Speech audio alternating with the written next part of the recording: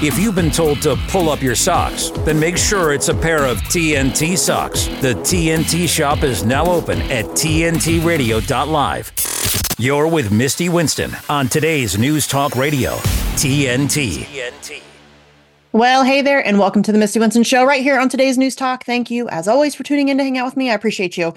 Okay, so we had David Miller scheduled, Professor David Miller, I should slow down, scheduled today. Unfortunately, he has asked if we can reschedule. I am working on nailing down a date on that with him. So I apologize. We do not have David Miller tonight. I was very much looking forward to that interview, but we are going to get him rescheduled. So I will let you know when when we can nail down a date for that. He is obviously incredibly busy right now.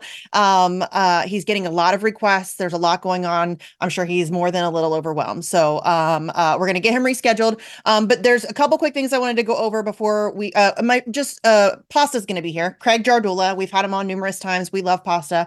He has jumped in to be our fill-in guest for today. He saved me.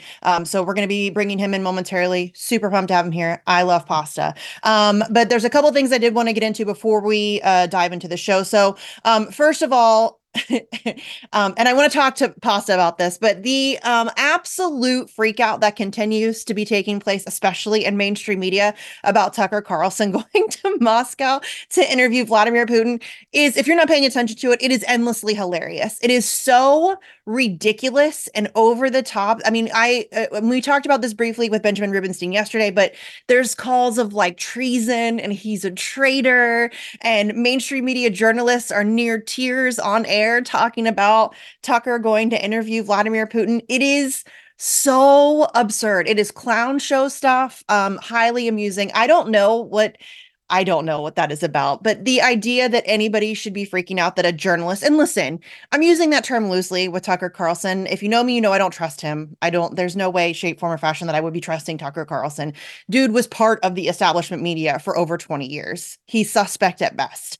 But the idea that anybody would be freaking out over any journalist anywhere going to interview a world leader is ridiculous, on its face, absurd. That is your job as a journalist. I mean, if that's the sort of journalism that you do, obviously there are many different forms of journalism, but if you are in the coverage of geopolitics or foreign policy or any of those things, that's something that you should be aiming to do. And in fact, we've seen numerous journalists interview controversial people who during times of war, all of that stuff that's happened many times before. Tucker Carlson's not breaking any molds here. This is stuff that happens on a regular basis. So absurd. I did think it was funny that CNN initially was trying to say that it was this terrible thing that he was doing. And then Christiane Amanpour came out and said, well, I tried to get an interview with them. So they're very much kind of contradicting themselves on the issue as well. But it is endlessly amusing. So I, for one, am very much looking forward to hearing from President Putin. I hope that Tucker Carlson, I hope it's not clipped up. I hope that it is just the full interview, because any clipping that they do will cause people to, the conspiracy theories will come and all of that stuff. But listen, Putin is an incredibly smart dude, right? Like him, love him, hate him, doesn't matter. He is an incredibly smart guy. And I think honestly, the biggest reason why we're seeing such a major freak out about this situation is because I think people are concerned that Americans are going to hear what Putin says and agree with him on not just the issue of Ukraine, because obviously that's going to be a topic of conversation. I think there will be discussion about, the 2014 coup, and there will probably be conversation about protecting ethnic Russians in Ukraine, protecting Russian culture, that kind of thing. But also there's probably going to be conversation, at least there should be, about NATO expansion, about the numerous times a red line was drawn and the United States and NATO crossed it. I mean, I'm sure that there's going to be plenty of conversation about that as well. I would hope so. Although, again, I'm a little concerned about Tucker Carlson. We saw the interview that he did with Donald Trump is softball. I mean, and I'm not saying he will do that with Putin. Obviously, those are two different interviews, but I'm just hoping it's not a ridiculous waste of an interview. So we'll see. But I think that the ridiculous and overly dramatic freakouts that are happening when we haven't even seen the interview yet. I mean, there are, I think Europe is calling for sanctions on Tucker Carlson. Why? I'm not sure. I think the EU called for sanctions on Tucker Carlson. Again, a journalist, I mean, for years, decades, this guy has been in news, and he is going to interview a world leader. I see no issue with that whatsoever. Zero, regardless of your opinion about Putin or Tucker Carlson. Those are conversations that should be happening and should be widely available for anybody to hear. And so, yeah, I think that this is a loss of control over the narrative. It's going to be more difficult for them to spin. They don't have any control over what Putin's going to say or talk about or how he approaches it. So I think that that's really the freak out. So, but it is amusing. If you want to go see I think it was CNN earlier today. Somebody was brought near to, yeah, CNN. She's near tears talking about Tucker Carlson interviewing Putin. Find some pearls and clutch them, my friends. Ridiculous. Seriously silly. Okay, don't forget, you can follow me over on the tweeters at Sarcasm Stardust. Check out the Substack, mistywinston.substack.com. Right up for the guest of the day every day. And in fact, we did make the switch today from David Miller to Pasta Jardula. So updated guest right up today on Substack, including links so you can find, follow, and support his work as well. And then if you would like, shoot me an email, mistywinston@tntradio.live. Guest idea, show idea. I've gotten a couple more guest ideas. Thank you. I love that stuff. So I'm looking into those, but just shoot me an email and I'll try to get back to you. And then while you're at it, why not give TNT Radio a follow as well? We're on all the major social media platforms, including Facebook, Twitter, Instagram, Gab, and Getter. Yes. And you can help us get the word out as we cover the biggest topics of our time right here on today's News Talk. Delivering the facts. The source I can trust. Today's News Talk Radio, TNT. Hey, here's a shocker. New research, I can't talk today, shows that augmented reality headsets, which overlay digital content onto the real world, ready for this? It can cause negative health impacts. Who would have thunk it? Here with this story, joining me now is TNT News producer Adam Clark, aka Ruckus. My friend, I never saw this coming. This is just shocking information. I'm going to call you a liar right here, right now, Misty. I'm betting anything that you saw this coming a mile away, didn't you? Busted. Yeah. All right. So what's fascinating to me is that we don't hear these stories. We don't hear about research or anything happening until it's like far too late, because now, in case you missed it, world, folks are walking around in real life wearing these, I think they're called Apple Vision Pro. Don't come at me if I got the name wrong, because I could care less. But they are literally walking around in society. The virtual reality zombies are among us. It is Clown World 2024. It's frightening. And apparently it's not safe and effective, but they'll probably tell us it is. According to a group of Stanford researchers, they discovered something. What did they discover? Well, apparently frequent users of pass-through video and mixed reality headsets can often induce sickness, hinder depth perception, and cause social issues. Oh, joy. The researchers, who described themselves as quote-unquote headset veterans, take that with whatever that means, I guess. They said they encountered significant hurdles when using them for, quote, relatively short periods of use, end quote.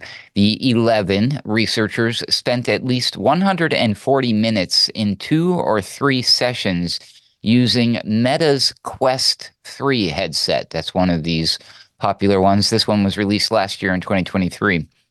As reported by SCNR, it's one of those technology geeky kind of websites. They reported that the participants engaged in normal activities like conversations, walking outside, cooking, and eating while wearing the headset. All headset users also had a chaperone living in normal reality to help keep them safe, apparently. James Brown, a co-author of the study, said, quote, "We took an observational approach more akin to naturalists and really dove into the medium in an exploratory way," end quote. In their press release, depth perception and distances to objects appeared to be the most challenging for the headset users. Movements such as high fives or bringing a spoon to one's mouth proved difficult, even when the spoon appeared to have reached the user's lips. Interesting. Brown noted, quote, "Even though the world you are looking at is real, it certainly has a video game-like otherness to it," end quote. While the researchers soon learned to account for the distances, they were concerned that the overcompensations could cause lasting effects after prolonged headset wearing. Oh my. Jeremy Bailenson, a professor at Stanford, said, quote, the companies making these headsets want you to wear them all day, but what are the after effects and how long do they last? A plausible scenario could be walking down a flight of stairs and you miss a step, or driving a car and you misjudge distances. End quote. I don't know if necessarily you should be wearing this while you're driving a car. That's just me. The visual after effects, as they're called, according to this study, included. Here's where it gets really scary. Lapses in judgments, in this case of distance. They also had simulator sickness and interference with quote unquote social connection, which is also referred to as, quote, social absence, end quote. This is kind of concerning to me. The social issues included inability to discern distant facial expressions and the simple fact that users can become absent from their surroundings. Bailenson, the professor, I believe, added, quote, people in the outside world become very absent as if we were watching them on TV. The person walking or cycling by or sitting near you didn't feel physically real, end quote. Whoa. Despite this, the study admitted that the technology is improving, of course, with every new headset, although it still falls short of a human's visual capabilities. Slower, grainier, and distorted were words that were used to describe some of the experiences, which sometimes cut off a large portion of a user's field of view. So let me just reiterate, I want everyone to understand these are not like the full-on virtual reality goggles, they're augmented reality. So you're still wearing the goggles, you're still looking at the person, but what they're saying is when you're looking at the person through the goggles, you get this feeling that the person's not real. This is very crazy stuff, Misty, but what do you think about all this? What is so disturbing about this to me is that, I mean, it's not like they're being shy about it. They're calling it what it is, augmented reality, right? And I don't want my reality to be augmented. This is terrible. Like the idea that you start to lose kind of social connections, that you start to be incapable of recognizing reality, that things in front of you seem not real, that this seems like a recipe for freaking disaster. And listen, to be fair, I have not tried the augmented reality thingies. I've done the Meta Quest thing.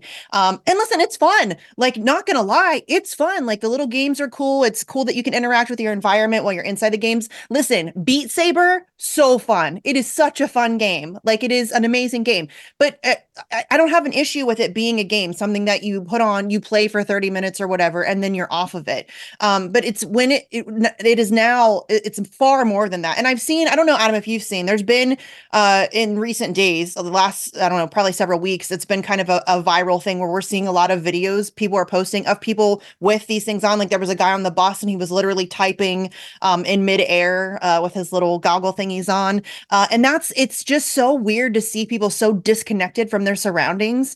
And that's what I think is most troubling to me. It's that it seems as if the goal is to get us isolated and disconnected from each other. This is just another way in which they're doing that. And I mean, listen, if you think digital IDs are bad, or CBDCs or whatever, imagine if your entire existence is just inside this weird digital alternate reality thing that isn't real and doesn't make sense. But that's, I mean, it seems as if that's where we're headed, and it's so bizarre to me, Adam. But what do you think? Oh yeah, no, this is worse than the Matrix. It's like you're Yes. you're in the Matrix, but you're still in the real world. You're walking around, you're bumping into things, you're falling down stairs. Didn't Simpsons do this? I swear Simpsons did this, where there was Probably. everybody walking around in town, one of them falling down the manhole, bumping. Oh, the bartender guy, Mo, bumping into a light pole. I remember that. Yeah, because they're just immersed in their virtual augmented reality headsets and they could care less about what's really happening around them. How convenient for the world power elites, Misty. I just fear it's going to get quickly normalized before you know it. I remember when it actually feels to me like it wasn't that long ago where it was actually rude for you to pull out your phone in the middle of like dinner or at a meeting somewhere. But when now it's like you go to these things and everybody's got it. It's like you look weird if you don't have yours out. You know what I mean? I Yeah. think we're going to see that happening with these headsets. And that's the one I was referring to is the Apple Vision Pro. It has gone mega viral. It's popular. I don't know why Google Glass didn't get so popular. Remember that? They looked like just normal Yeah. glasses. You had no idea that the people were wearing them, but people are embracing this weird, goofy, like space clown goggle thing. I don't get it. I'll pass. I don't either. Yeah, I'll pass too. It's just, you're right. I think that that's the struggle is trying to prevent this from becoming normalized. And honestly, I feel like this is what it's like with everything else. It feels as if we're on like an unstoppable path at this point. It feels like we're so far behind standing up against this kind of stuff, and it already has really essentially become normalized that it feels as if it's going to be impossible to prevent it. And that just sucks. Like the idea that we're going to be all these very disconnected little robot type, it makes me sad, but it feels like it's inevitable at this point. It's just, I don't know. All this stuff really terrifies me. All the augments like the games. I get it. I like them too. They're fun. I don't want this to be my reality though. Again, as Adam said, hard pass on that. So, yeah. I don't know. It scares me. Okay. Anyways. All right, Adam, we will talk to you again tomorrow. Hang tight. We're going to be right back here on today's News Talk. TNT's Pella Nuroth Taylor. We need to do a lot of deconstruction of these phrases and really think about what it means, because what does far right mean? I'd say that far right means anything that you don't like, and it's just a label, a bit like the Chinese under Mao, their state press used to call anyone who was an ideological opponent capitalist pig dogs or whatever. And it was just meant to evoke a response, and it was a signal from the rulers to the rule that this is what you should think, without actually having to think. It's meant to evoke a sort of Pavlovian reaction that these are bad guys, and a moderate in our lingo. I mean, let's see, foreign coverage. The BBC will say the moderate blah blah blah party in the third world, meaning, well, they're guys we approve of, and then the extremist is someone we don't approve of. Pella Nuroth Taylor on today's News Talk TNT. My name's Stacy. I'm 57, and I was adopted in 2020. We were adopted in 2019. And we were adopted in 2021. We had a house, and it sounds crazy, but it wasn't a home. The one thing that Jake and Emma brought is it became a home. When I met Dakota, he had just turned 14. You weren't there for the first this and the first that. I missed the first words, but we got a lot of other firsts. Watching her say, oh my God, I cannot believe I got my license. And she's like, I passed. And I'm like, girl. See them grow. It is. They chose to love us. They didn't have to. They chose us. Family. You and you. Kids in the middle. What I thought was a complete life was nowhere near complete, but it is now. Learn about adopting a teen from foster care. You can't imagine the reward. Visit adoptuskids.org. Internet. A stream online. TNTradio.live. Today's News Talk Radio. TNT. All right. I'm very excited. My friend Pasta is coming back to the show. So he's been here several times. Many of you may already be familiar with his work. He is an amazing independent journalist and election integrity expert who has traveled the world observing elections in numerous countries. He's done great work on that front. He also just does incredible all different kinds of coverage of different stories, geopolitical stuff, election stuff, as we mentioned, free speech stuff. He's one of the best that's doing it. So you can check him out on the Convo Couch with his amazing co-host Fiorella Isabel. And of course, you can also check him out on his own channel. It's called Pasta to Go on YouTube and Rumble. And please, please, please, please, if you watch nothing else that he has done, which you should watch all the things that he's done, but if you watch nothing else, please go check out the documentary Lahaina on Fire, The Aftermath. He's working on some updated stuff on that as well. But part one is fantastic. I'm not going to lie, it's a difficult watch. Obviously, it's very troubling subject matter, but it is just such a well done piece of work, and everybody should go check that out. And please don't forget about the people of Lahaina as well. So Pasta, my friend, thanks for coming back to the show. Well, thanks for having me on, Misty. You're just too kind. I love when you introduce me. You say so many nice things about me. If I can get somebody like you to introduce me all the time, I'd be living on cloud nine.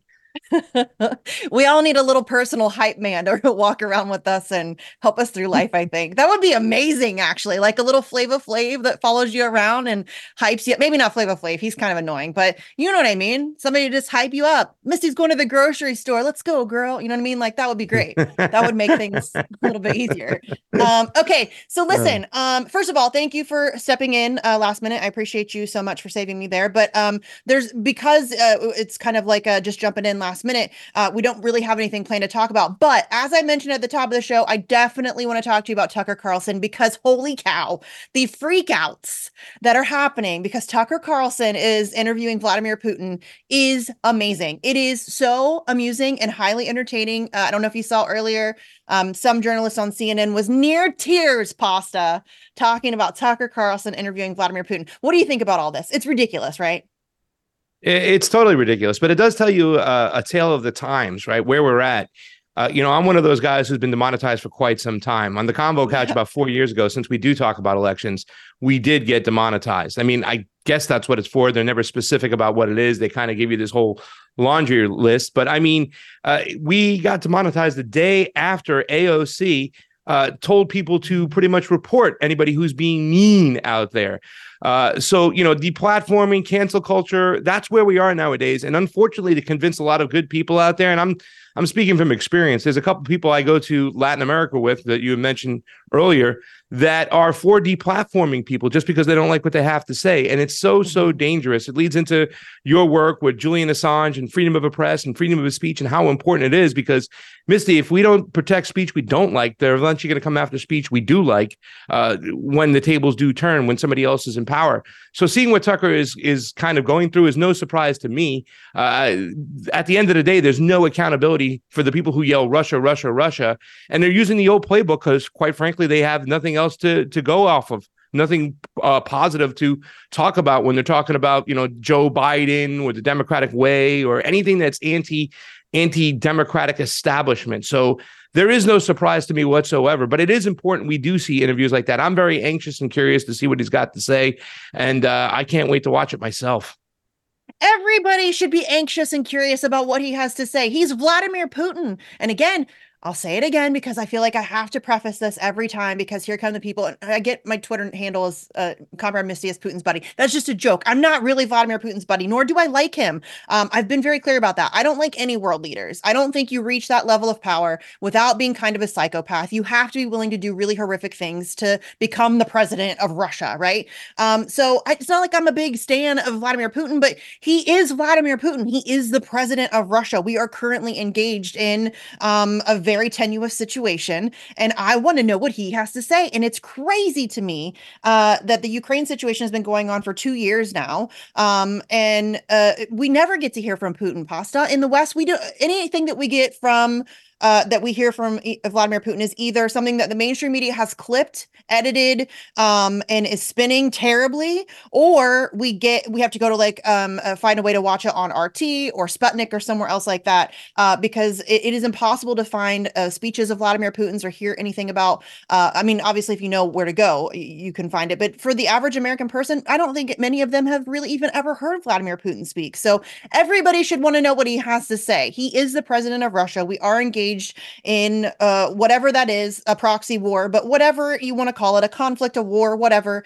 And I think everybody should be curious about what he has to say. So I just think that the mainstream media freak out is endlessly hilarious. Okay, listen, we got to take a quick break and get some headlines. Hang tight, though. We're going to be right back here on today's News Talk.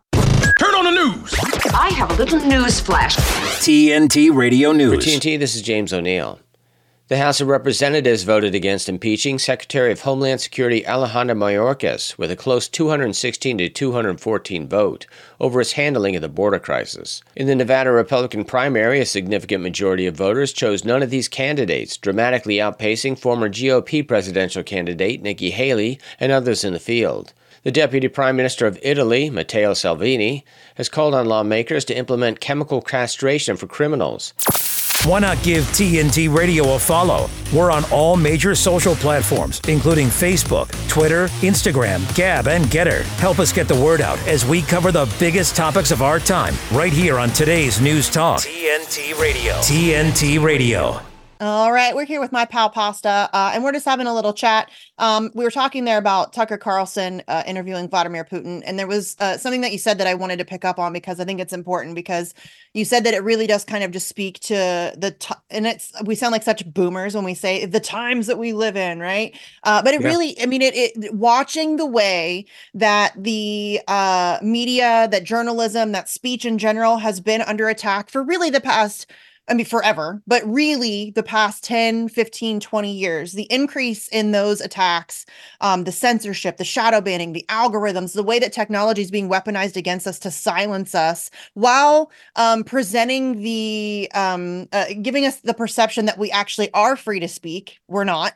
And I think that it's so concerning to me, and watching the way it's just been kind of normalized. Like, it is just common conversation today that Tucker Carlson is a traitor, that this is treason, pasta, that the EU is going to sanction him for going and interviewing. He's a journalist, for going and interviewing a politician. I mean, but that's just been normalized at this point. I mean, what do you think about that? Because to me, that terrifies me. Well, the normalization part, really, we talked about that earlier. That's what scares me the most, right? That so many people are accepting of this, because there should be more people, specifically on the left too, as well, because those are my friends. Those are the people I was in the streets with when I was part of the Bernie Sanders movement.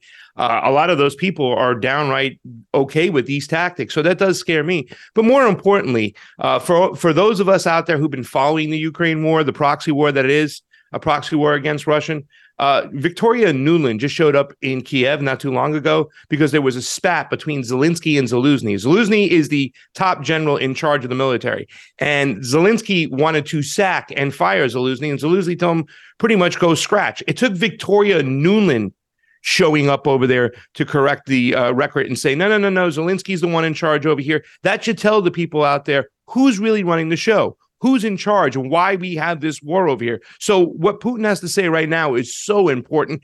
And not for nothing, if you have been following this whole situation, unlike you, right, where you say you don't like any world leader whatsoever, and we shouldn't praise anybody at any time. I agree with that. But I've always liked Vladimir Putin and the Russian Federation. I thought what he tried to do with the whole Ukrainian situation, when he tried to go through Minsk 1, Minsk 2, he waited almost 8 years with so much pressure from his citizens telling him, get involved. And all he ever did was refer to international law. Even in the situation with Gaza right now, the Russian Federation is like, listen, we're not going to really pick sides over here. But if we look at 1967 law, that says the Palestinians should have their own states. They shouldn't be blockaded, whatnot. So I admire that part of what Vladimir Putin does. And I think if we look at those things and look at them with a clear lens and have the ability to have people like Tucker or anybody, I would like to see Fiorello go interview with Vladimir Putin for that matter and stuff. But if we have those conversations and we understand where they're coming from, this is another nuclear power. I think we would have a more clear understanding as U.S. citizens of what's really going on, and more importantly, what our foreign policy apparatus is doing in our name. Yes. And that is what is so, I think, frustrating for me, is that the idea that anybody would be upset about being able to hear from Vladimir Putin is weird to me. Why would you not want to hear what he has to say? I think that is, I mean, I don't know what that is, actually. I mean, because to me, I'm curious. Like, I want to know his position on things. And I think that really what they're most concerned with is that he's going to say things that make sense to the American people. He's going to call out our foreign policy. He's going to call out NATO expansion. He's going to call out a whole host of things that our government can't account for, that our government can't answer for, that our government has no response to. And I think that's honestly what is most concerning to them, is that he's a very intelligent, very intelligent person. Regardless, love him, like him, hate him, doesn't matter. This dude knows what he's doing. That is clear. And he knows how to present himself. He knows how to have these conversations. He knows, and especially Pasta, in comparison to Joe Biden, who is literally on stage talking about having conversations with dead people. That the stark contrast there, I think, is something that they certainly don't want us to see. You know what I mean? Yeah. And I think that, it's very obvious to me, and it doesn't take a genius to realize that the establishment, the majority of our lawmakers, Congress has an 18% approval rating, but yet they have a 90% retention rate. That's why I follow elections so closely. But when you understand and you see what's going on, it's obvious to me that Joe Biden is working for his donors. He's working for the military industrial complex. The thing about Putin seems to be a nationalist, which I know that's a dirty word right nowadays, but he seems to be working for the people of Russia. And that's something I also think they don't want us to see out there, to see a president actually representing the people rather than the donor class. And that's what they're really afraid of at the end of the day.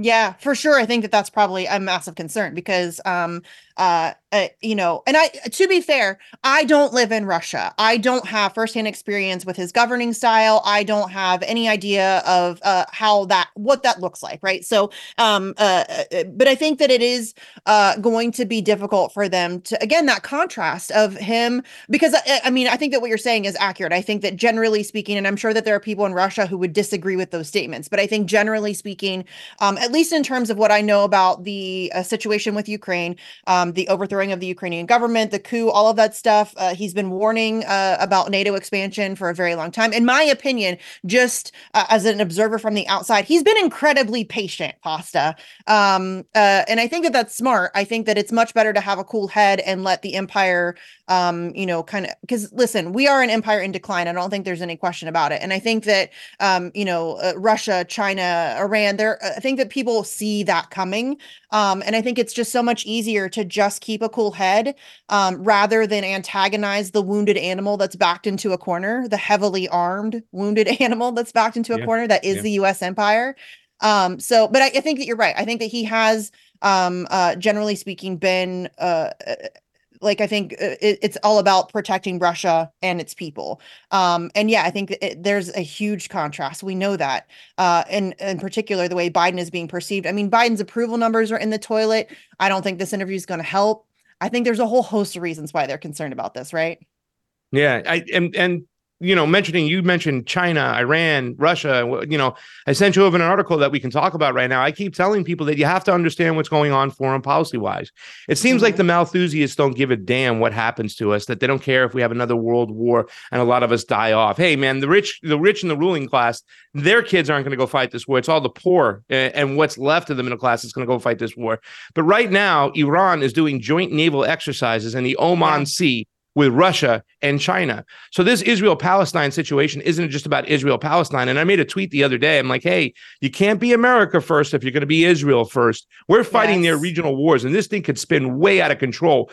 At the end of the day, the neocons want to go after Iran. But Iran's not the same old, what Americans think they are. They think they're primitive, throwing spears and rocks and whatnot. It would be really hard to defeat Iran because of their landscape and their drone warfare and the way they would attack our naval fleet in the Med. They're going to use a bunch of small boats, suicide boats, the whole 9 yards. But more importantly, they're now aligned heavily with Russia and heavily with China. China is invested 10 times more than they've ever invested into Iran. So they're just not going to just sit back and watch Iran be wiped off and have a new leader put in place like they implemented the Shah, the CIA did, after they overthrew their democratically elected leader Mossadegh in the 50s.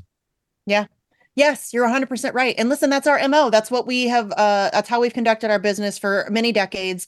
We go into a country, we overthrow their democratically elected leaders, we install a puppet dictator, we take over the resources, we use them as a puppet state. Listen, that's been done. And I think everybody knows what our MO is. And I think that, again, we've seen empires collapse before. We know what it looks like. We know the red flags to look for when that situation is occurring. And we hit all of the markers for a failing empire. The United States could not be a bigger, flashing warning sign. Of course we are failing. And so, I mean, again, I think it is so much smarter for, the leaders of these governments to just sit back and let us mess ourselves up from the inside, because that's what we're doing. And it couldn't be more clear. And I think that that's exactly what somebody like a Putin would be very mindful of and be very aware of, because it couldn't be more obvious at this point. So, okay, listen, we have to take another quick break. Hang tight. Why can't I talk today? We will be back here on TNT. De-weaponizing weather with reality and perspective. I really don't understand how this trial between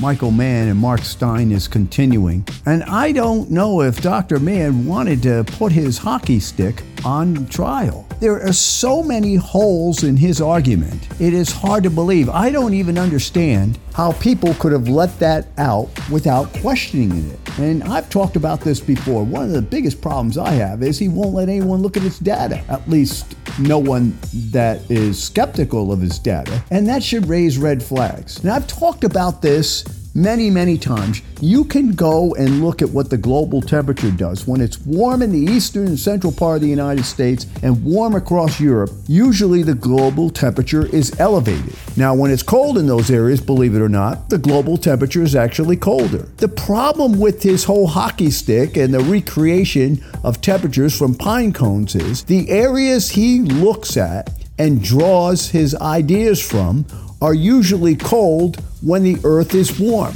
So he would not be able to detect that. He would not know that because he's not a meteorologist. If he was a meteorologist, would he know it? Of course he'd know it, because we talk about this all the time. They're called teleconnections. So if I were in there talking about this, I'd be asking, where is your meteorology background and are you aware of this going on? But in any case, this whole hockey stick idea of temperature recreation looks to be more of a hokey stick to a lot of us out there. And the first red flag is you wouldn't let anyone look at your data. This is TNT climate and weather watchdog meteorologist Joe Bastardi asking you to enjoy the weather.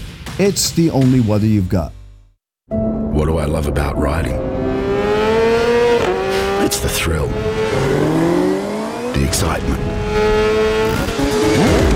Riding gives me a sense of freedom. I feel so connected to the road. Riding is like therapy to me. It makes me feel alive. Love riding? Back off. This is the Misty Winston Show on today's News Talk Radio, TNT. All right, we are here with my friend Pasta Jardula, Craig Jardula. I call him Pasta. I'm sure you can call him Pasta too. He doesn't mind. Check him out on the Convo Couch with Fiorella Isabel. Fiorella's been on the show. She's fantastic as well. And then also check out his own channel, as you can see there in his background, Pasta to Go, the number 2 on YouTube and Rumble. Go check it out, support. And again, please check out the documentary, Lahaina on Fire, The Aftermath. It is definitely a must-watch piece of work. Part 2 coming out soon, Misty. Yeah, Part 2 coming out soon. Do you know? Do you have a specific release date for that yet, or just still tentative? Well, when you talk about kicking yourself in the butt, that's what I did when I went to Hawaii. It's kind of funny because we first started, we were part of this group, the MCSE group with Nico House and stuff like that. And I think you guys voted me the nicest guy of the group. And yes. It's something Sure. I really take to heart, and I'm humbled by it. But, the first time I went out there, I didn't know anybody. And when I showed up, they were like, who is this howly, which is the term for white boy, with a camera, moving around over there. And I just introduced myself, whatnot. I didn't film them until I got permission, but I had to make some connections. I made a lot of connections the first time out there. And I went there just 30 days after the fire. The second time I went out there, 100 days after the fire, people had seen the first documentary that I released, Lahaina on Fire, Volume 1, The Aftermath. And there was a lot of people who now wanted to talk. There was more people opening to talk. So we talked to a lot of people. So I got so much footage that I really crammed my camera guy, editor, George Dawson out there, send a shout out, that we're really trying to work to get it good. And the whole thing is our schedule was jam packed. If you've ever done any work like this before, trying to make a documentary, it was 6 days, Misty. When we got up, we hit the road early. We went from interview to interview, driving all around, but we couldn't compartmentalize like we did the first time. This time I talked to somebody the first day who had some opinions about how the fire started. Then I went and talked to a survivor of the fire. Then I went and talked to a lawmaker. The next day, the same thing. So it was so kind of zigzagged, the whole, particular filming event. So we're trying to kind of figure out, should we just do it in chronological order, day 1, day 2, day 3, or do we do what we did last time, which was kind of compartmentalize the groups of people, the survivors, the lawmakers, the whatnot. So it's one of those things we're having a little trouble because we have so much great footage, because I met so many people, so many great connections, and they're calling me, telling me to come back because there's some really serious housing issues. Some people might think, Misty, that this thing is all said and done, but that's why I kind of went there. Cynthia McKinney, she was covering the Hurricane Katrina situation. And when the mainstream media packed up and went home, said nothing to see here, all these survivors were left behind and had no housing, nowhere to go, nothing to do. Cynthia McKinney took up the mantle, took it to Congress, tried to get attention to it. That's why I got my butt off my seat and went and got some boots on the ground and did this. It's only the beginning of their story over there in Lahaina. They have not cleaned up properly. They are not breaking ground anytime soon. They are trying to figure out a way to deal with these survivors over there. There's almost 6,500 unhoused people of the fire. They're trying to figure out what to do with them. Housing is the biggest issue, but there's still a lack of transparency across the board, not just with the whole situation, the disaster itself, the reason why, these people never got any answers, why the alarms didn't go off, why the water was turned off, why the cops were blocking people in. But right now, as they're doing work, there's still no transparency.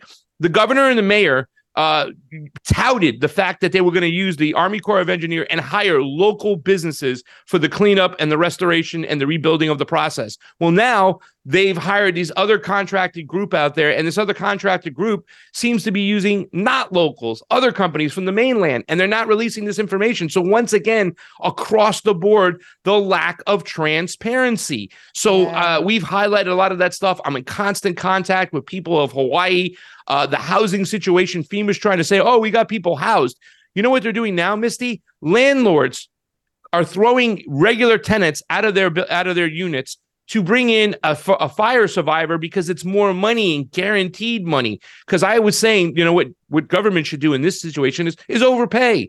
Overpay to get these people some housing. Hey, we overpay for military all the time. We overpay for everything else. These corporations, you know what I'm saying? We give them so much money. We bail them out. Let's overpay for the citizens to get them housings. Well, they are overpaying. The only problem is they're creating another problem by throwing regular everyday tenants out of their household to get the new tenant in where they can make more money. So that problem is now happening in Maui, and it's just crazy. This thing is only just begun. Yes, and it's so frustrating to me because nobody's talking about it. I see very little coverage of it, and I'm guilty of that as well. I haven't talked about it near as enough as I should, and that's what it's so frustrating because we have such a short attention span. At least in this country, I can't speak to anywhere else. I mean, it is impossible to hold anybody's attention for more than like a week, maybe two if it's a real juicy story. But generally speaking, a news story has a very short shelf life. What's so frustrating about that is because in a situation like Lahaina, or for example, I'm in Ohio, East Palestine, Ohio. They're still dealing with that stuff. Nobody's talking about it. Everybody's just kind of moved on and forgotten that they exist and that these issues exist. But it still exists and they're still dealing with it. And it's still this constant fight. And it's so frustrating. And you're right. We overspent, like, what is it? Like $900 for a flashlight in the military? Like we overspend on that kind of stuff all the time. Obviously it's a grift, but I mean, it is just so frustrating to me that there's always money for bombs, Pasta. There's never any hand wringing over whether or not we can send, another $1 billion of bombs to Ukraine or to Israel or whatever. But talk about housing, like helping Americans who were, their lives were destroyed by this catastrophe, helping them actually do something good and get them into some housing. Nope, we can't have that conversation. In fact, we're going to clutch our pearls about how are we going to pay for that? How dare you even suggest that the government help the people of this country? And it drives me crazy, Pasta. So thank you for going to Lahaina. I'm sure the second time was even more emotional. I'm sure that the first time, obviously, just seeing it, taking it all in, I'm sure was a lot to deal with. I have some fire trauma.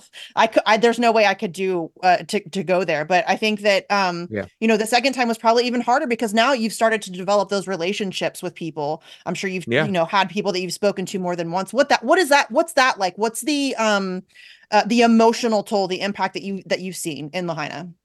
Well, you said the key word there, Misty. Trauma. People are dealing with serious trauma.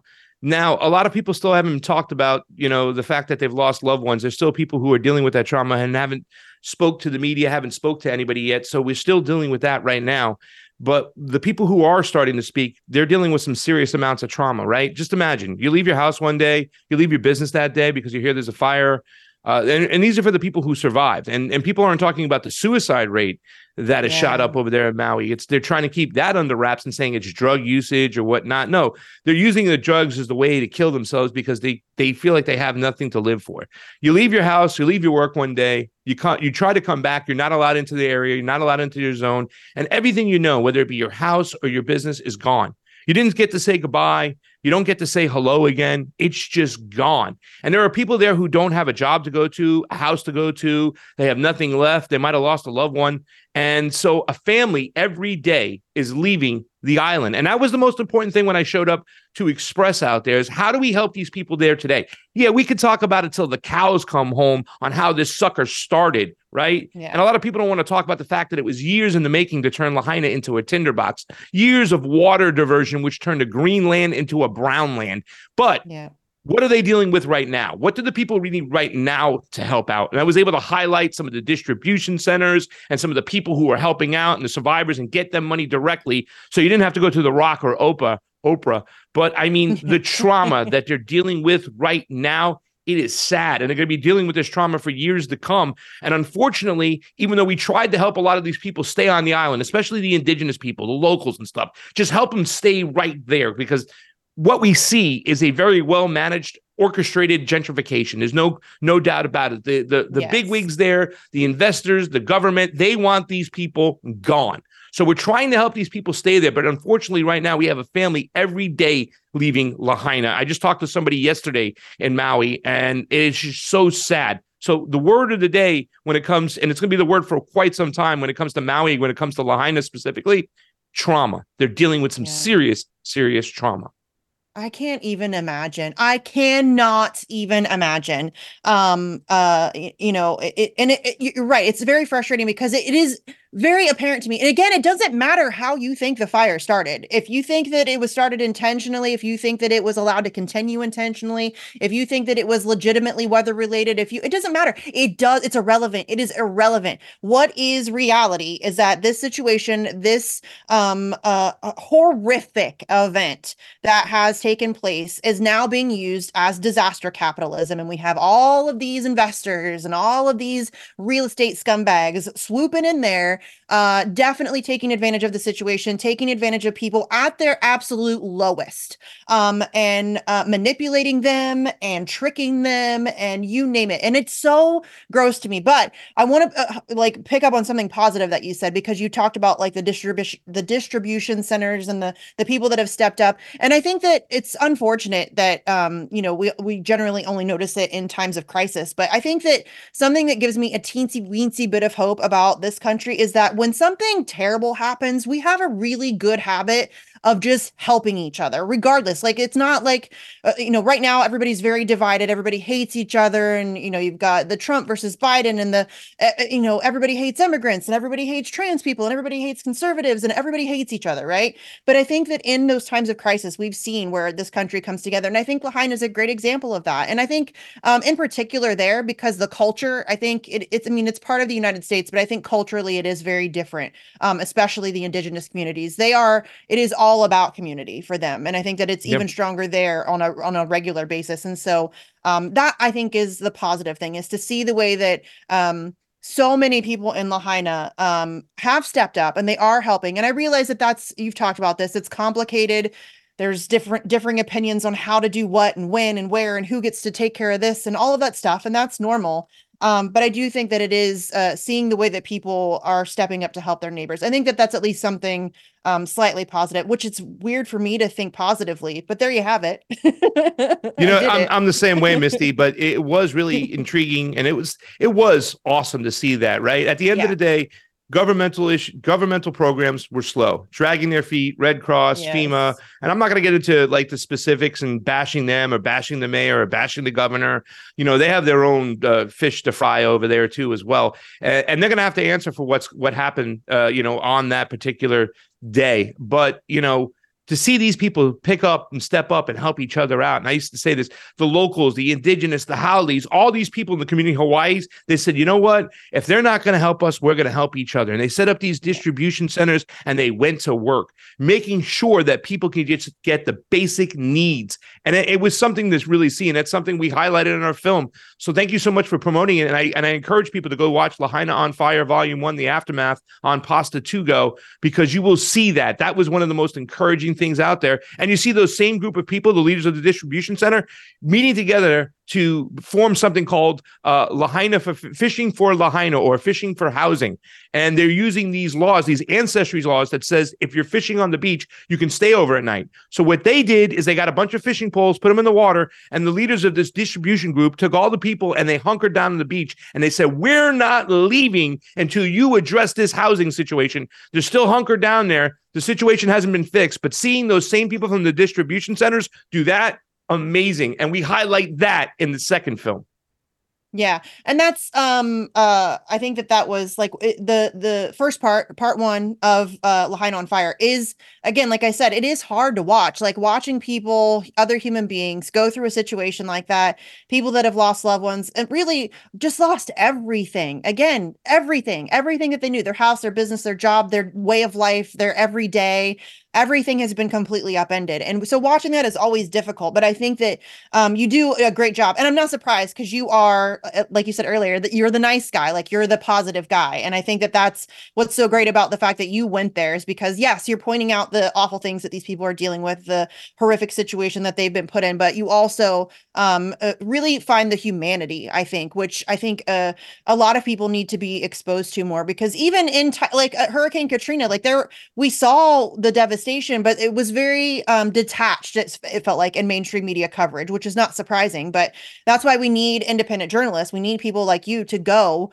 and not only cover the issues that are at hand, but also show the human side, show the way that this impacts people. Because I think that we've just gotten so detached from that, and it's sad, but I think that that's just where we're at. But that's why I'm so glad that you went, and also I'm sure raising so that you can finish up part 2 and then make return trips.